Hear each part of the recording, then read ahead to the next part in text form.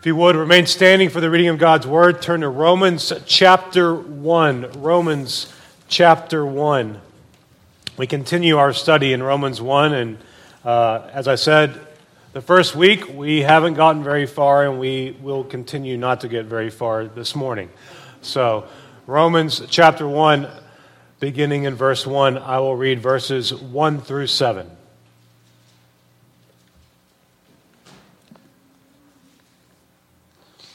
Paul, a servant of Christ Jesus, called to be an apostle, set apart for the gospel of God, which he promised beforehand through his prophets in the Holy Scriptures, concerning his Son, who was descended from David according to the flesh, and was declared to be the Son of God in power, according to the Spirit of holiness, by his resurrection from the dead, Jesus Christ our Lord, through whom we have received grace and apostleship to bring about the obedience of faith for the sake of his name among all the nations, including you who are called to belong to Jesus Christ. To all those in Rome who are loved by God and called to be saints, grace to you and peace from God our Father and the Lord Jesus Christ. May he add his blessing to the reading of his word. Please be seated. So by way of a reminder of taking a week off from Romans, first and foremost, Romans is about God, specifically the gospel of God.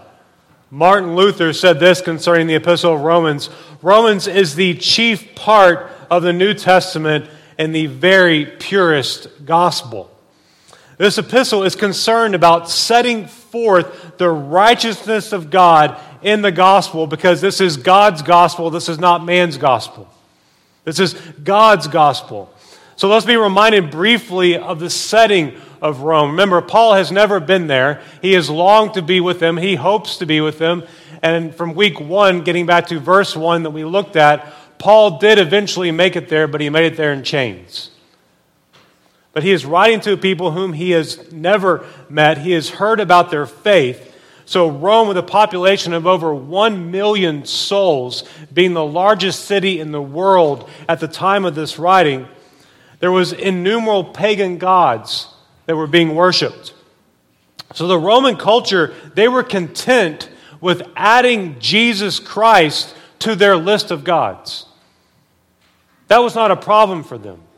They worshipped many gods. They were content with that. But they were not content with declaring, as the Christians did, that there is one God and that salvation is found in this one God alone.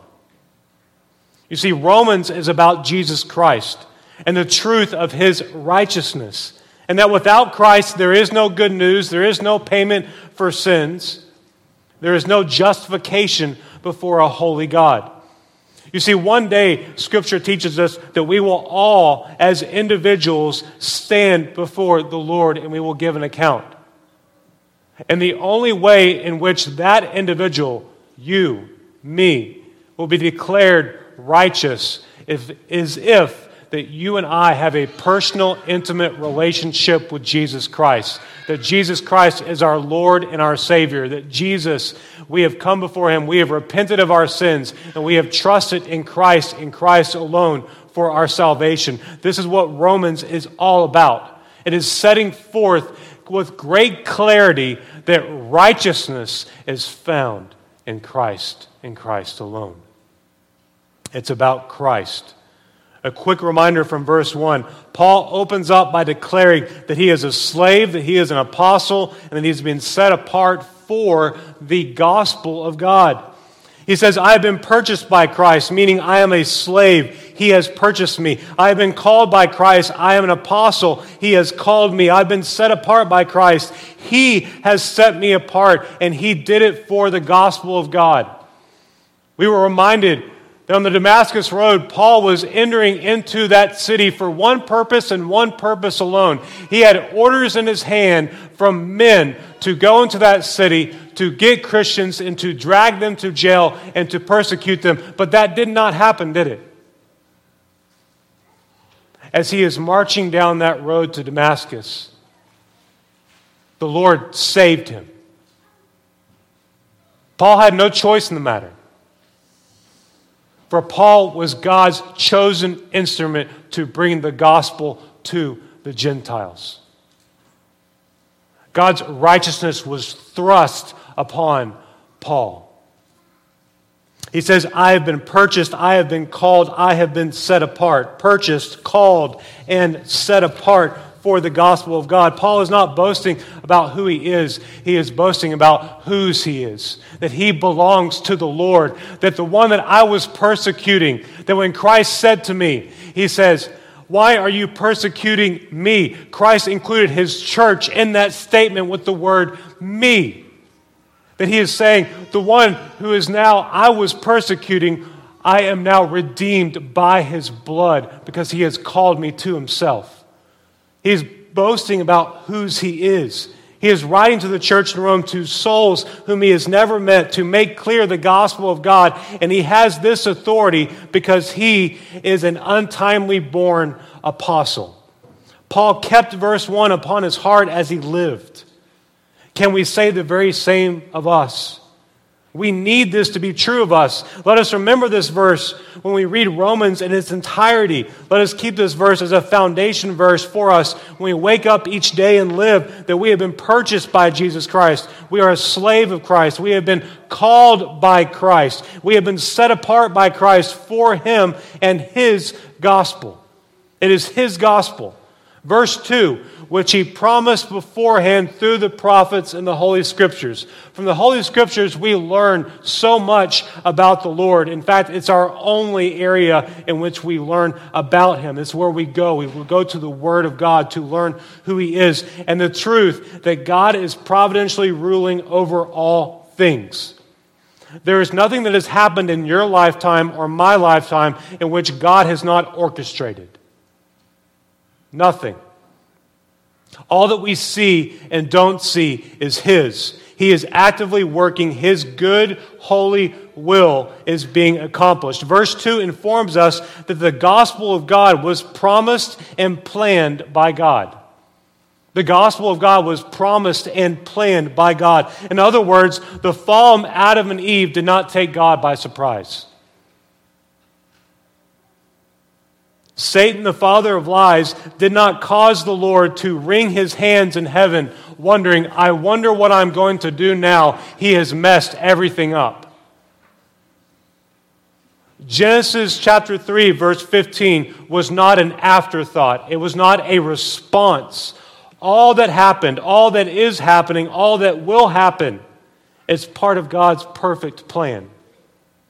The gospel of God was promised and planned by God. Christ coming to this earth, that was not plan B. That was plan A.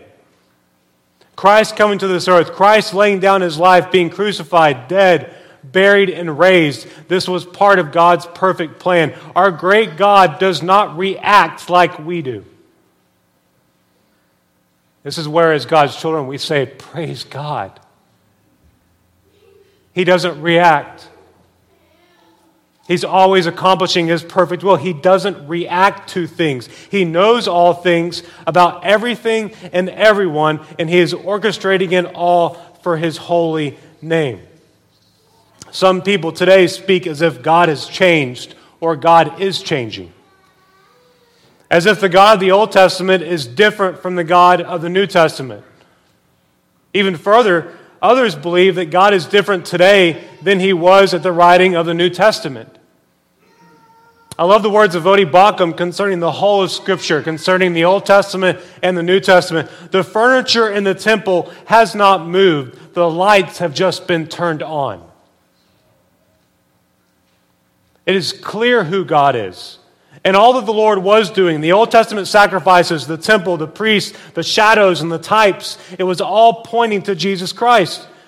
Christ came and he turned the lights on. All the prophets pointed to him. And after 450 years of silence, John the Baptist prepared the way, and Jesus began his ministry. And as he was walking down that road, John pointed to Christ and said, "Behold, the Lamb of God who takes away the sin of the world." And then it began. God did not decide to go a different direction in Genesis because things were not working out as he planned. and the things that happen in our life, it's not as if God is responding and had no clue about what was happening. He was orchestrating it all for His perfect will. And for us as God's children, if we are a child of God, if we have repented of our sins and believed in Him for salvation, it is for our good as well. Many times, as God's children, we don't think that way. When crisis hit, when struggles hit, when hardships hit, we think, how could God allow this to happen? And we don't think that God is orchestrating it all for us to consider our ways and for us to just trust Him and to know Him and to live for His glory. Our great God does not change. He is working in history at all times to fulfill His holy, perfect will. Numbers 23:19 teaches this. God is not man that He should lie, or a son of man that He should change His mind. Has He said, and will He not do it? Or has He spoken, and will He not fulfill it? Malachi 3:6, for I, Yahweh, do not change. Hebrews 13, verse 8, Jesus Christ is the same yesterday and today and forever. Genesis 3, verse 15 was the first mention of God's gospel. God's prophets in the Old Testament were all sent by Him to speak of the promise of God's gospel, a promised righteousness in which people in the Old Testament believed in for salvation. So let us take a few moments and look at some Old Testament scriptures, and I encourage you to write these down. Jeremiah 31, verses 31 through 34. We find this. Behold, the days are coming, declares Yahweh, when I will make a new covenant with the house of Israel and the house of Judah, not like the covenant that I made with their fathers on the day when I took them by the hand to bring them out of the land of Egypt. My covenant that they broke, though I was their husband, declares Yahweh. But this is a covenant that I will make with the house of Israel after those days, declares Yahweh. I will put my law within them. I will write on their hearts. I will be their God, and they shall be my people. And no longer shall each one teach his neighbor and each his brother, saying, Know Yahweh, for they shall all know me. For the least of them to the greatest, declares Yahweh. For I will forgive their iniquity, and I will remember their sin no more. You see, in the Old Testament, Jeremiah was speaking to a day that was going to happen in the future.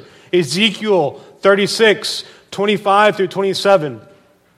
I will sprinkle clean water on you, and you shall be clean from all your uncleanliness, and all your idols I will cleanse you. I will give you a new heart, and a new spirit I will put within you. I will remove the heart of stone from your flesh and give you a heart of flesh. I will put my spirit within you and cause you to walk in my statutes and to be careful to obey my rules. And Isaiah chapter 9, 6 and 7. For to us a child is born, to us a son is given, and the government shall be upon his shoulder, and his name shall be called Wonderful Counselor, Mighty God, Everlasting Father, Prince of Peace. Of the increase of his government and of the peace, there will be no end.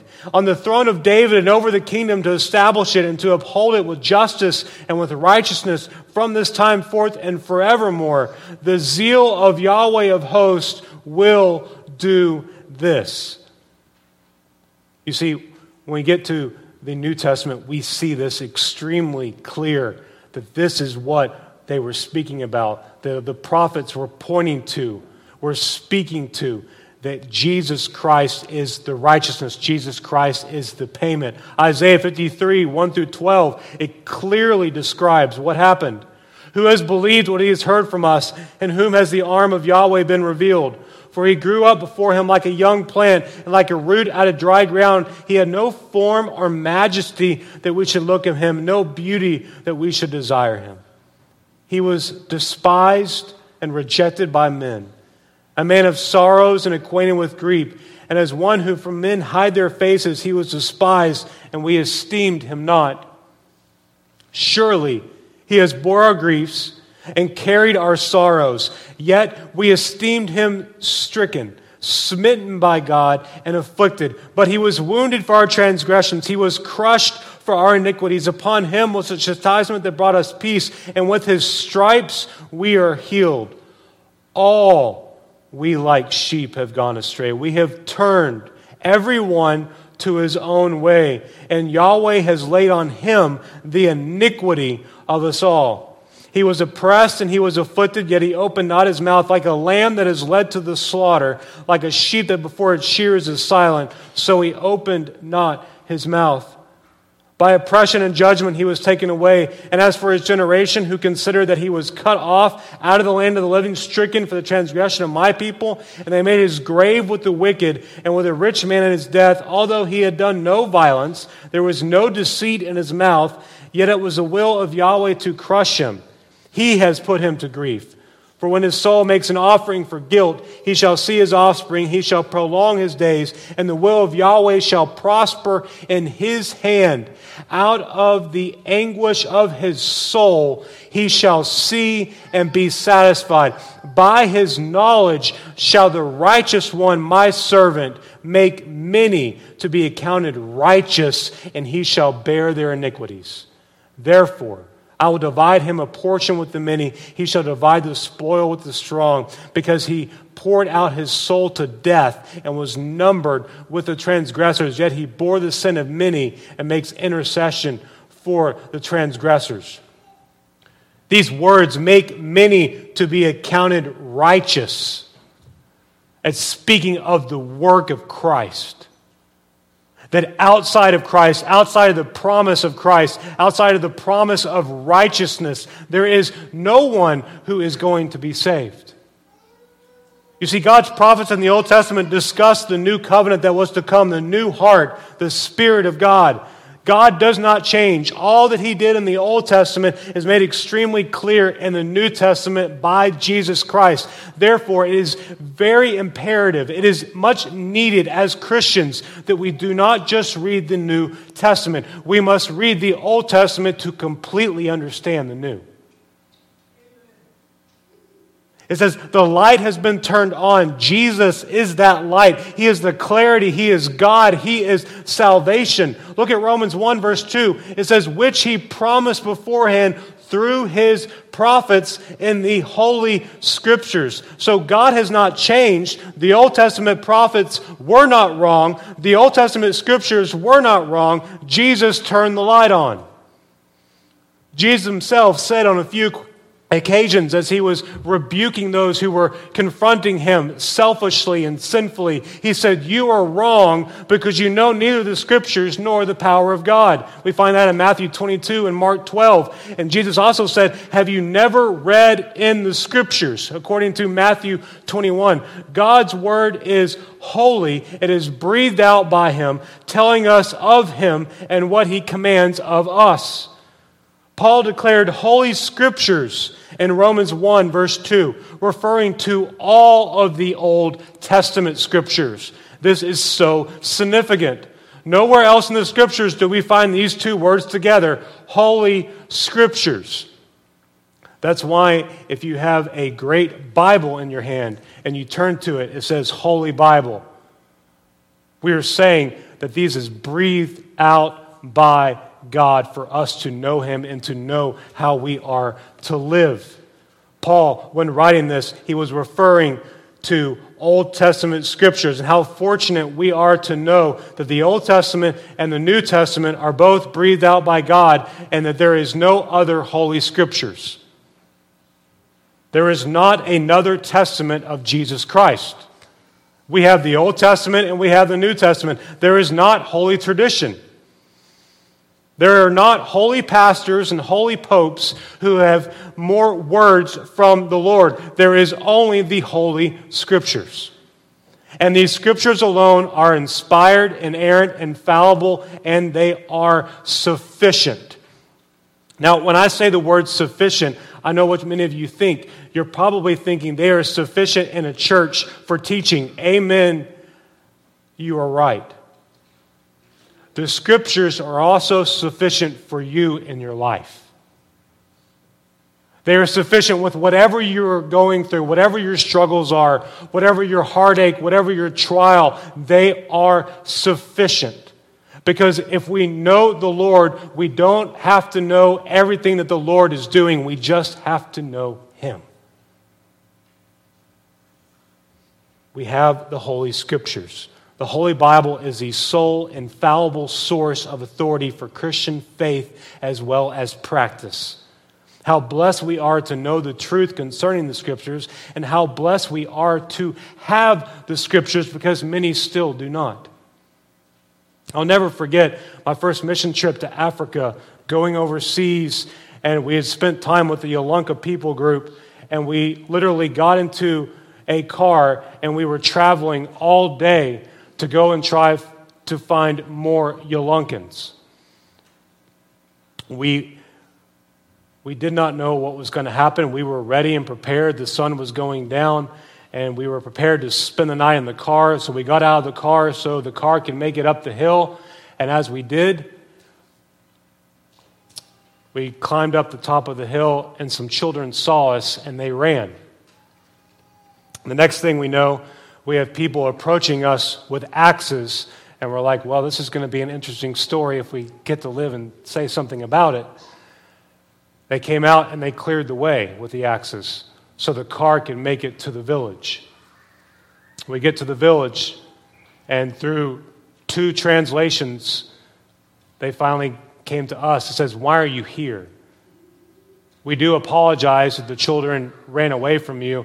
They had never seen a white man before. They thought you were a ghost. Why are you here?" And we explained to them that we had traveled all these miles to tell them one truth, that there is a God, and we want to tell you about Him. And for the first time in my life, I was able to hear from the words of somebody else. They said, "We have been praying," which they didn't really understand prayer, but they said, "We have been asking because we know that there is a God. We know Romans 1, basically." They didn't have it in their language, but they understood by looking around that there is a God. Would you tell us about Him? We got to tell them about it, and they said, "This is interesting. Let us think about this." The next day, we shared the gospel again, and we saw 5 people enter into a relationship with Christ.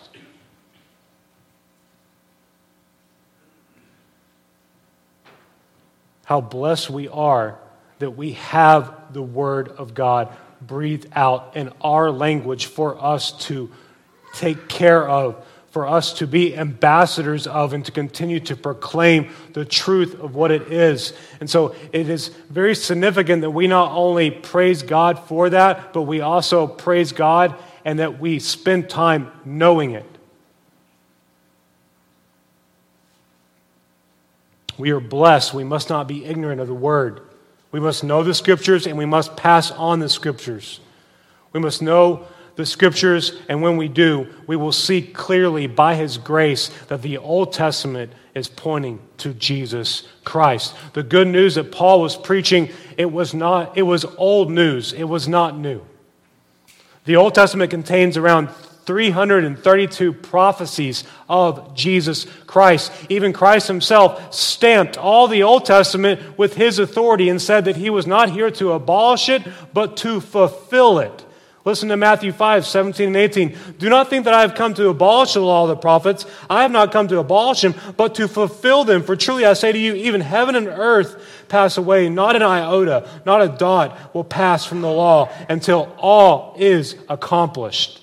It is important to remember that Paul is writing to both Gentiles and Jewish Christians in Rome, making clear the gospel of God and breaking down any wrong beliefs they might have had in the church. When you and I have wrong beliefs, we do not go to a pope, we do not go to someone's opinion, we do not go to the pastor, we go to the Word of God to understand what we are to believe and why we believe what we believe. All right, going back to verse 2, "Which He promised beforehand through the prophets in the Holy Scriptures concerning His Son." Let me be very transparent with you here and extremely straightforward. The gospel of God is about the Son of God. Verse 3, "concerning His Son. The Son of God is primary and he is supreme in all things. Two other extremely important truths from these verses. We find the promised Savior descended from David according to the flesh. So we find the seed of David, and the promised Savior is Jesus Christ, the Son of God. So Paul is saying, I'm a servant of Christ, called to be an apostle, set apart for the gospel of God, which he promised beforehand through the prophets and the Holy Scriptures. So this was not by accident. This was all planned by the Lord. Verse 3, concerning his Son. So the gospel of God is about the Son of God, who descended from David according to the flesh and was declared to be the Son of God in power according to the Spirit of holiness by his resurrection from the dead, Jesus Christ our Lord. So Jesus Christ is of the seed of David and the Son of God. Luke 3:31 informs us that Jesus Christ was born a descendant of David according to the flesh. How important that is, because it was promised. And Jesus Christ, being a descendant from David, is a fulfillment of the Old Testament scriptures.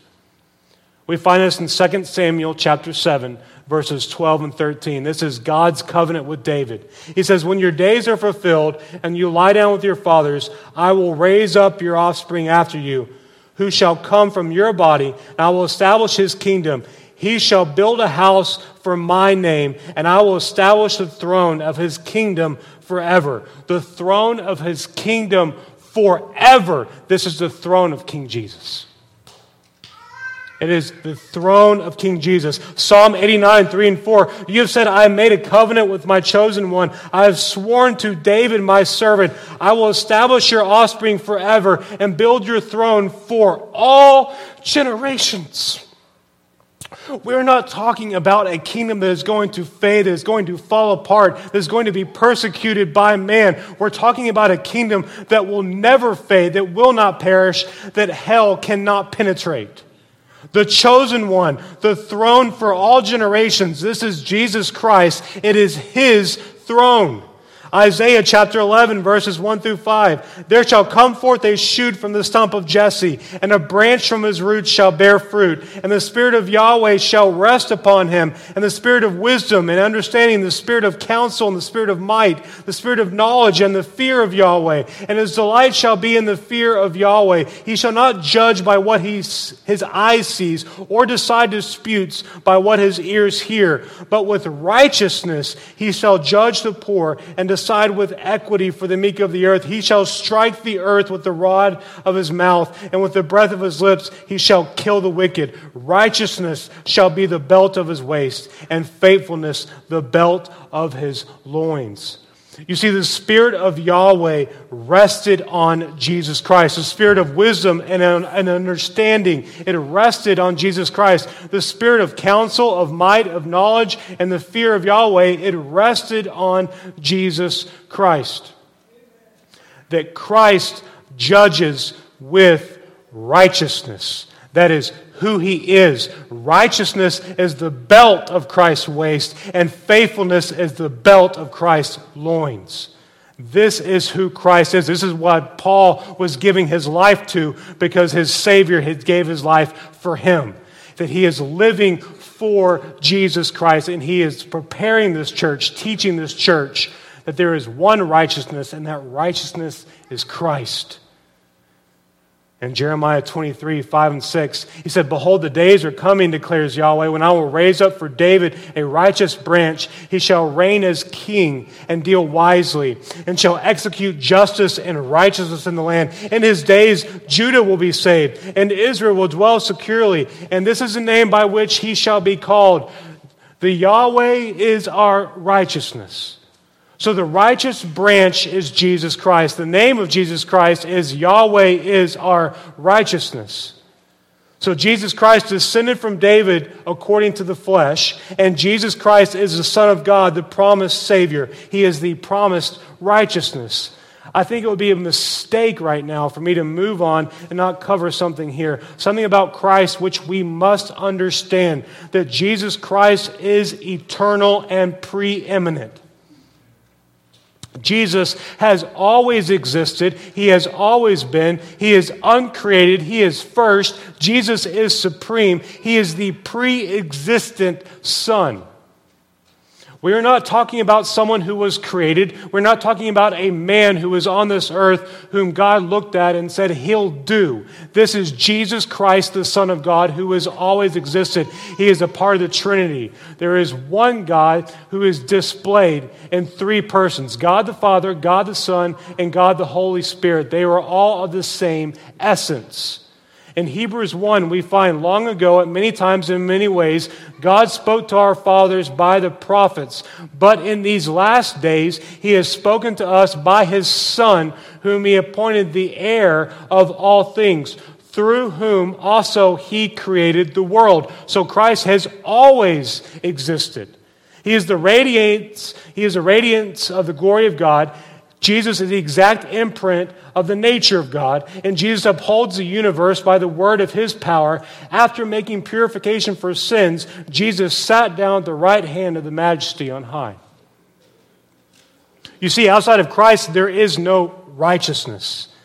Colossians 2, 8, and 9, see to it that no one takes you captive by philosophy and empty deceit, according to human tradition, according to the elemental spirits of the world, and not according to Christ. For in Christ the whole fullness of deity dwells bodily. I was reminded this past week, being in Utah, that I am surrounded by a sea and flood of individuals who do not believe that they have been taken captive by the philosophy and empty deceit according to human traditions. Even this morning, I was reminded as I was driving by church after church, who have added to the gospel or taken away from the gospel so that they could articulate what they wanted to articulate about the Lord. John 1 through 5 and verse 18. In the beginning was the Word. Change out the Word with Jesus. In the beginning was Jesus, and Jesus was with God, and Jesus was God. He was in the beginning with God. All things were made through Jesus, and without Jesus was not anything made that was made. In Jesus was life, and the life was the light of men. The light shines in the darkness, and the darkness has not overcome it. No one has ever seen God, the only God, who is at the Father's side. He has made him known. So when Jesus came to this earth, God came to this earth. Jesus Christ is eternal. Jesus Christ is preeminent. He has always existed, always been, not created. Jesus Christ is first, and Jesus Christ is supreme.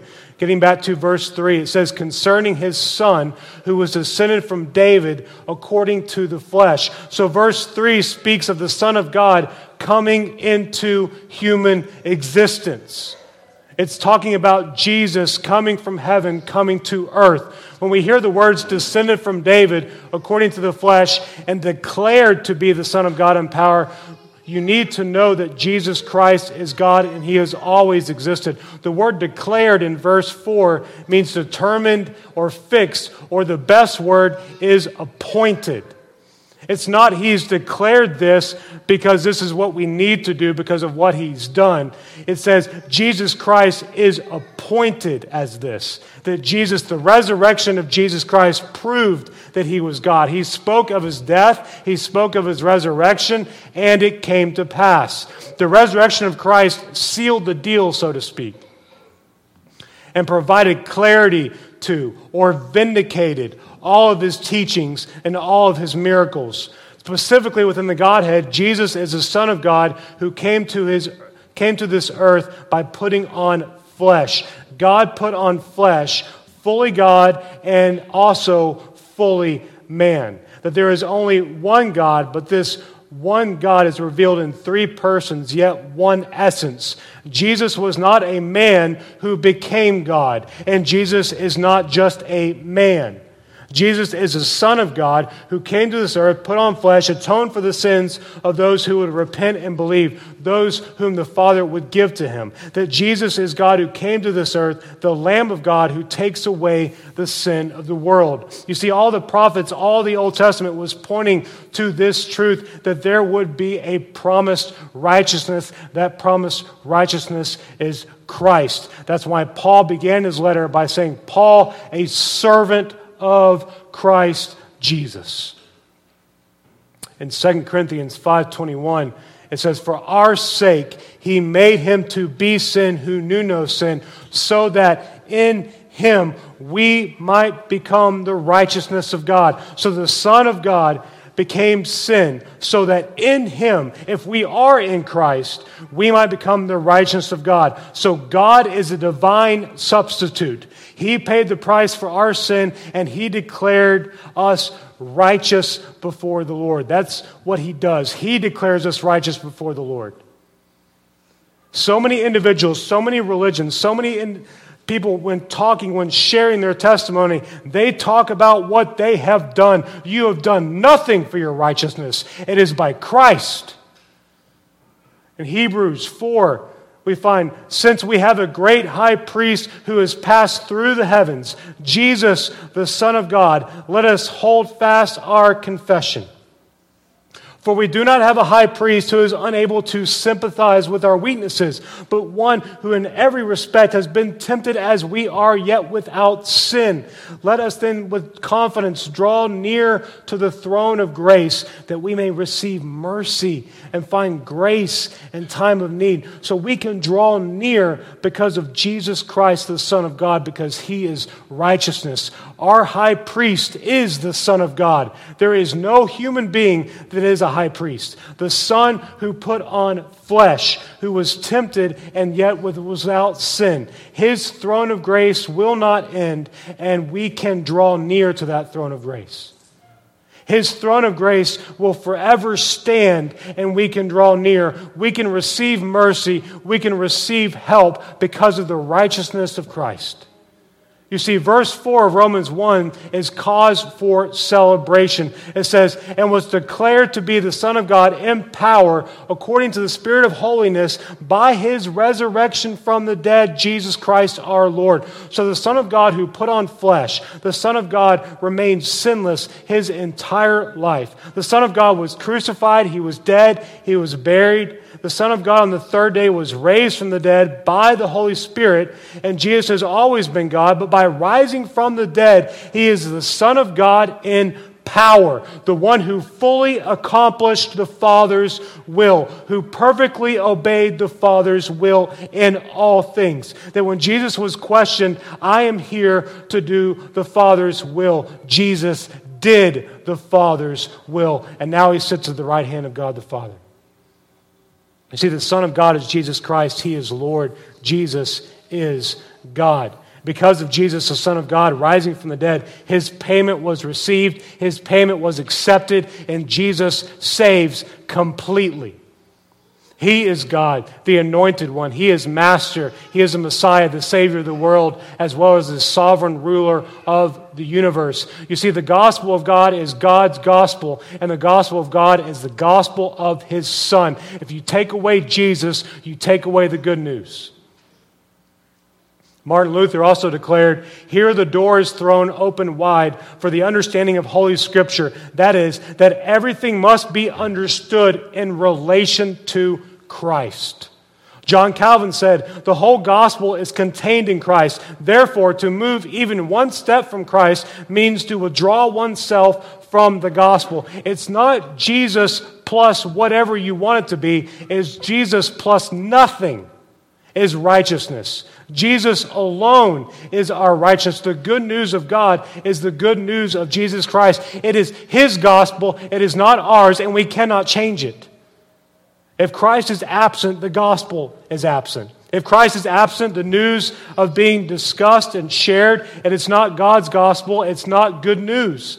To speak of God's good news is to talk about sin, the law, grace, forgiveness, righteousness, justification, depravity, the cross, the payment that must be made, heaven, hell, repentance, trust, confessing, calling, the blood of Christ, the redemption of Christ, continuing to believe, holding fast to your confession.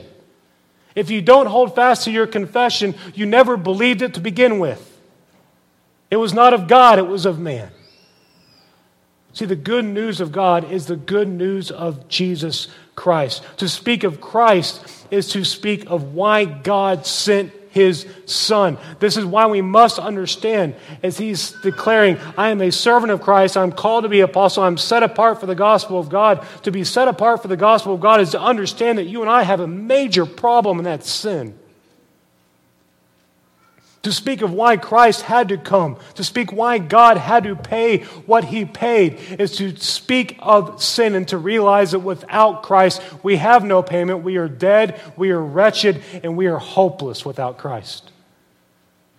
To speak of Christ is to speak of why God sent his Son. Yes, we talk about God's great love. I'm not saying that we don't, but we must also speak of our great depravity and our natural fallen wicked state before a holy God. Why did there have to be a payment? Why did all the Old Testament speak of a payment that was going to be made? Why was the promise of righteousness made? Because we are wicked.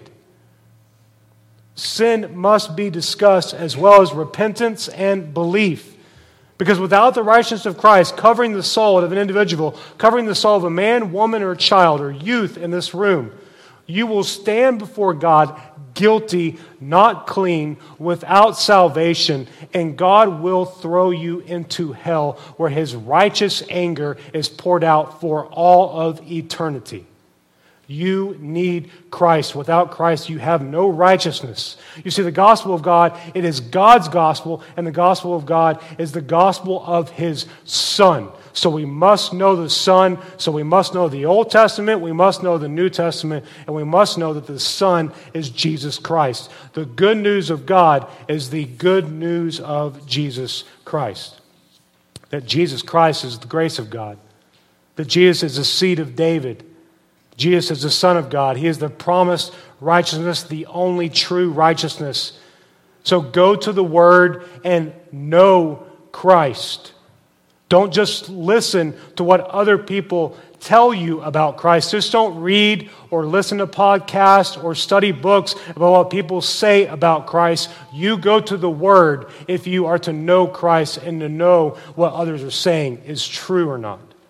We must go to the Word. It's in Christ that we find rest for our soul. It's in Christ in which we live. We find rest for our weary soul. And by the way, Christ is the only one in whom we can find rest for the soul. Find rest from your anxiety, for our God does not change. Go to Christ. In every generation that we find, the Lord is going to sustain his church. In this generation now, as much as we hear about and see, the Lord is sustaining his church now. The Lord is preserving his church now. But in every generation, his church must stand and proclaim the good news of Jesus Christ, which is the gospel of God. And I'm asking you, will this be you? For the time that the Lord allows you, for the seconds and the minutes that the Lord gives you in this life, will you proclaim God's gospel? Because Jesus Christ is Lord. We are to stand in his glorious righteousness, and we are to serve him. We just don't stand. We stand and we proclaim. So are you standing on God's gospel for your salvation, or are you standing on what God has said and what you have said? Take I out of it, and it must be Christ alone. Do not delay in thinking upon this. Are you saved?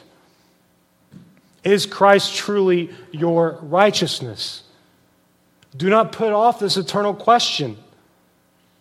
Are you justified by Christ alone, or are you wicked before Christ? Without Christ, you are lost. Without Christ, you are weary. You are restless. You are hopeless. Go to Christ. Call on Christ for salvation. You must be saved by Christ, or you are guilty before the Lord with no salvation. When you are reminded of who Paul was before the Lord saved him, and who Paul was after the Lord saved him, it changes everything. There's something popular that Christianity is like to say over the time: grace changes everything. They say that a lot. Grace changes everything. If that is true, has grace changed every area of your life? Has grace changed what you live for? Has grace changed what you talk about? Has grace changed what you proclaim, what you speak up on? That is true. This is what we find in the Apostle Paul. He's saying, I am the servant of Christ. I've been called to be an apostle. I've been set apart for the gospel of God. We must be saved by Christ or you are guilty before the Lord, because we must go to Christ. He is the promised righteousness. But that promised righteousness is something that we not only stand upon, it's something that we also proclaim and we teach and we pass on, because we are the church who has been entrusted with God's gospel. Father, I thank you for this morning. I thank you for your holy word, how clear and articulate it is. That it is inerrant, does not have any errors at all. It is sufficient. We don't need anything else. You are done speaking. Your word is clear. Your righteousness that you have provided for us for our sin is your Son, Jesus Christ. Father, may we stand in Christ, rejoice in Christ, give you thanks and worship you. Father, we know grace changes everything. Not only for eternity, but grace should change everything for the here and the now. That the gospel that saved us should be the gospel that we're living for.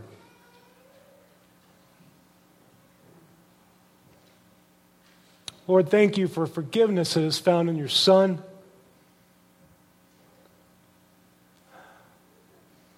Father, Spirit, Son, may you do a great work in us this week. Reorder our lives so that we are living for the gospel that we say we believe. That you have purchased us. We are your slave. You have called us. We did not call on you. You called us. And you have entrusted us with the gospel of God to go and proclaim it. Father, if we don't rest in you, if we don't run to you, if we don't spend time with you, we're not going to proclaim the gospel. Help us to think upon the righteousness that we have in Christ. Help us to think about your great love for us. Father, reorder our lives so that we can say, we as your people strive to live for your glory and for your name. To know you and to enjoy you and to live for you day in and day out. We thank you for the righteousness of Christ, and we beg of you, Lord, draw the lost to you. Through your word, show everyone that they are sinners in need of a Savior, Lord. Through your word, Lord, may they come before you and call on you for salvation. There are lost children here. There are lost adults here. Lord, save the lost and use us as we proclaim your gospel to see the dead come to life. And we pray all this in Christ our righteousness. Amen.